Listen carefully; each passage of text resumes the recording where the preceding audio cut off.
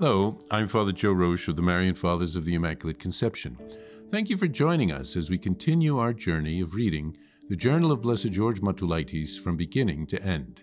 Today we take up from where we left off, beginning with February 16th, 1919, Part 5, pages 192 through 194. February 16th, 1919, Part 5. In some parts of the city, Red Army soldiers have beaten up some Jews and urged the people to join them, and also to point out Jewish homes. Thank God our Catholic people would not listen to the soldiers. Although they were angry with the Jews, they refused to attack them.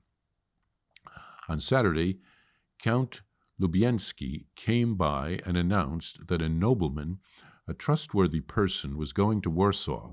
Perhaps I would like to send some message. I asked him to send this person to me so I could speak to him face to face. Count Lubienski advised me not to issue a pastoral letter so that I would not depress the people. He thought that the people would not kill any Jews. If anyone kills them, it would be the Bolshevik soldiers. Another Polish priest was also of the opinion that it would be better not to risk any message in writing, and it might be imprudent for me to speak to the workers in person on Sunday. Then a Lithuanian priest came rushing in and said that I should not issue a letter nor talk to the workers because the Bolsheviks might arrest me, while the Polish nationalists would probably use the occasion to involve me in some political intrigue and get me imprisoned. I refused to be influenced by either of them, as I could see that they were concerned only with politics. In my opinion, when there is danger, it is unseemly for a bishop to hide behind other people. He has to stand forth. The Good Shepherd lays down his life for his sheep. The bishop is to be pitied who allows anyone and everyone to get hold of his coattails to sway him in any direction they please, to use his person with all sorts of high-sounding arguments to achieve their own objectives. But it seems that God and my guardian angel are watching, protecting, and helping me. During the past few days, the Bolshevik newspapers have been printing all kinds of material against the Church, the faith, and Christian morality. Apparently, they are preparing the people and making it easier for themselves to effect a separation of church and state. On Saturday, February 15th, the Bolshevik press announced that there would be a Polish workers' meeting on the following topic: the workers and the Catholic Church. I sent a message to Father Tumas, asking him to be so good as to attend the meeting and to report to me what was said against the Church and the Catholic faith. I also sent my servant, Andrius Mechunas. The meeting was not a success for the Bolsheviks. The people would not let them touch the Church or the faith. They protested by coughing, clearing their throats, and shouting. The Catholic workers also spoke up in defense of the Church and their faith. About 90% of those who attended the meeting were good Catholics, and only about 10% were supporters of the Bolsheviks. I heard that they held another meeting on Sunday for the delegates of the farm workers who had gathered, but they got nowhere with these people as well. Apparently the Bolsheviks themselves have realized that such meetings to discredit the faith will not be very effective, since the Bolshevik press has not said a word about the purpose of these gatherings. In their reports about the arrest of Father Muckerman, they lied, perhaps to calm the people, saying that I had promised to send 2 of my own delegates to persuade Father Muckerman and the people with him to surrender, but that I had not kept my promise.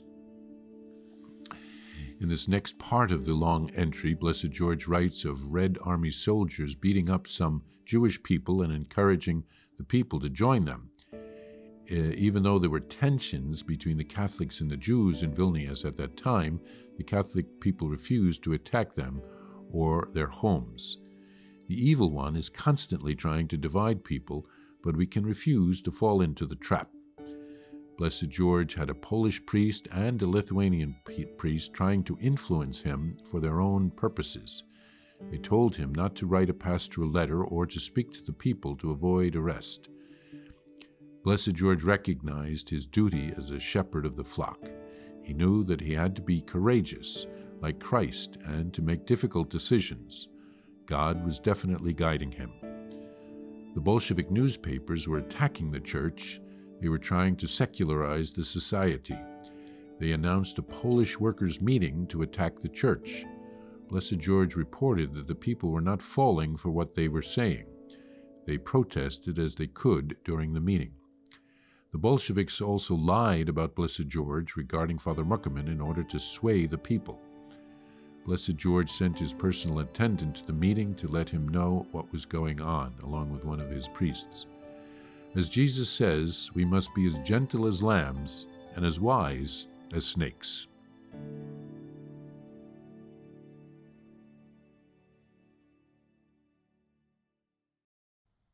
Need a miracle? Here's a prayer for a special grace through the intercession of Blessed George, which has received ecclesiastical approval. In the name of the Father, and of the Son, and of the Holy Spirit. Amen. O God, our Lord and Father, you surround us always by your care. Receive our humble petition, and through the intercession of Blessed George, who suffered so much for your glory and for the increase of your kingdom here on earth, grant me the grace, and here mention your intention,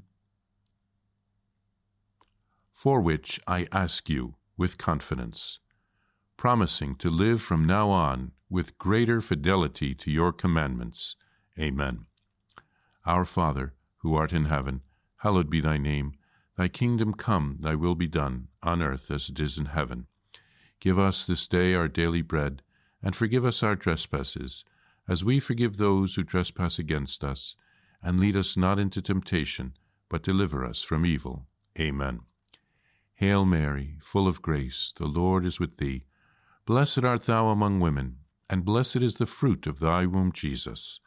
Holy Mary, Mother of God, pray for us sinners, now and at the hour of our death. Amen.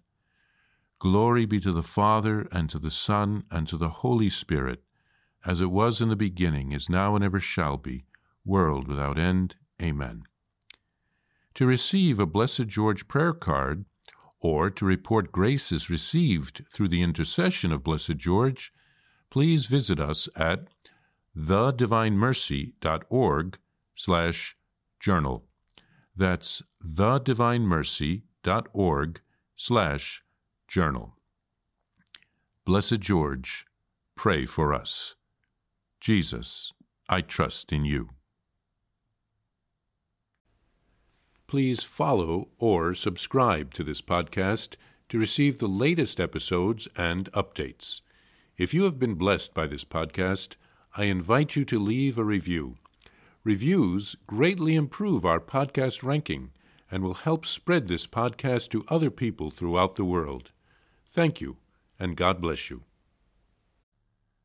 Are you a Marian helper?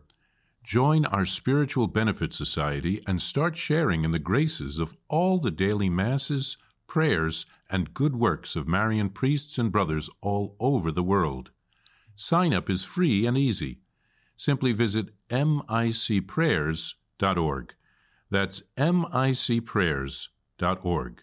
Thank you, and God bless you.